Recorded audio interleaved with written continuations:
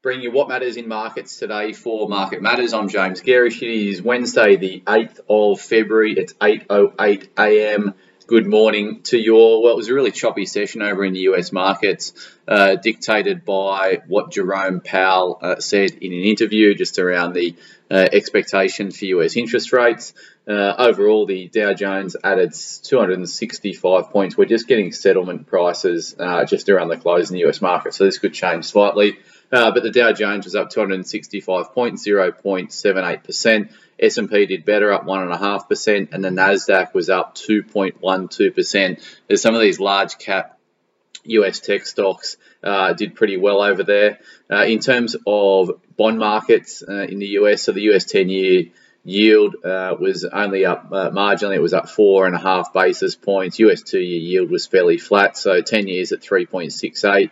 And the US 2 years at 4.47. Commodity markets were strong overnight. So oil, I should say, was up 3.5% on the back of Chinese reopening, plus also the rhetoric coming out of Jerome Powell and co. Gold was marginally higher, so it was up $3, nearly $3 at the moment, trading at $1,870 an ounce.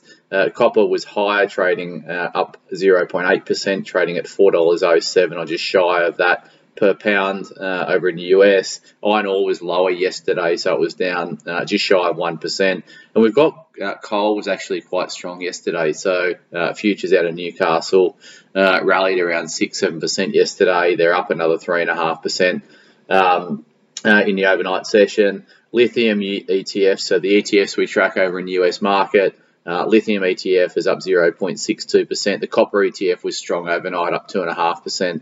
And the uranium ETF put on 2.2%. US dollar was lower, and that supported the Aussie dollar on the upside. So US dollar fell 0.2%. It's trading at 103.37. It's still been a reasonable rally in terms of the US dollar index in recent sessions. The Aussie dollar was strong, so obviously on the back of the rhetoric coming out of Philip Lowe and co yesterday that the RBA has more work to do in terms of interest rates to curtail inflation. So obviously the Aussie Central Bank raised rates 25 basis points as expected yesterday to 3.35%, but they effectively said they've got more work to do. CBA's come out this morning and said that they expect another 25 basis point increases to the benchmark rate in March and April, so that takes it just shy of 4% in terms of the cash rate here in Australia.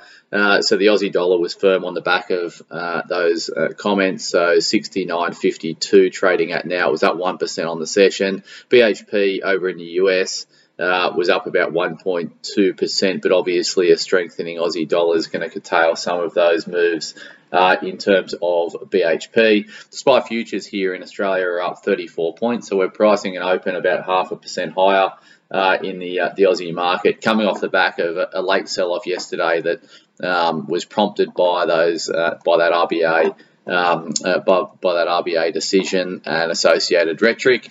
Reporting season continues, so we've got Amcor today, AMC, Boral, BLD, BWP Trust, Dexus Industria, DXI, so it's not Dexus DXS that we own.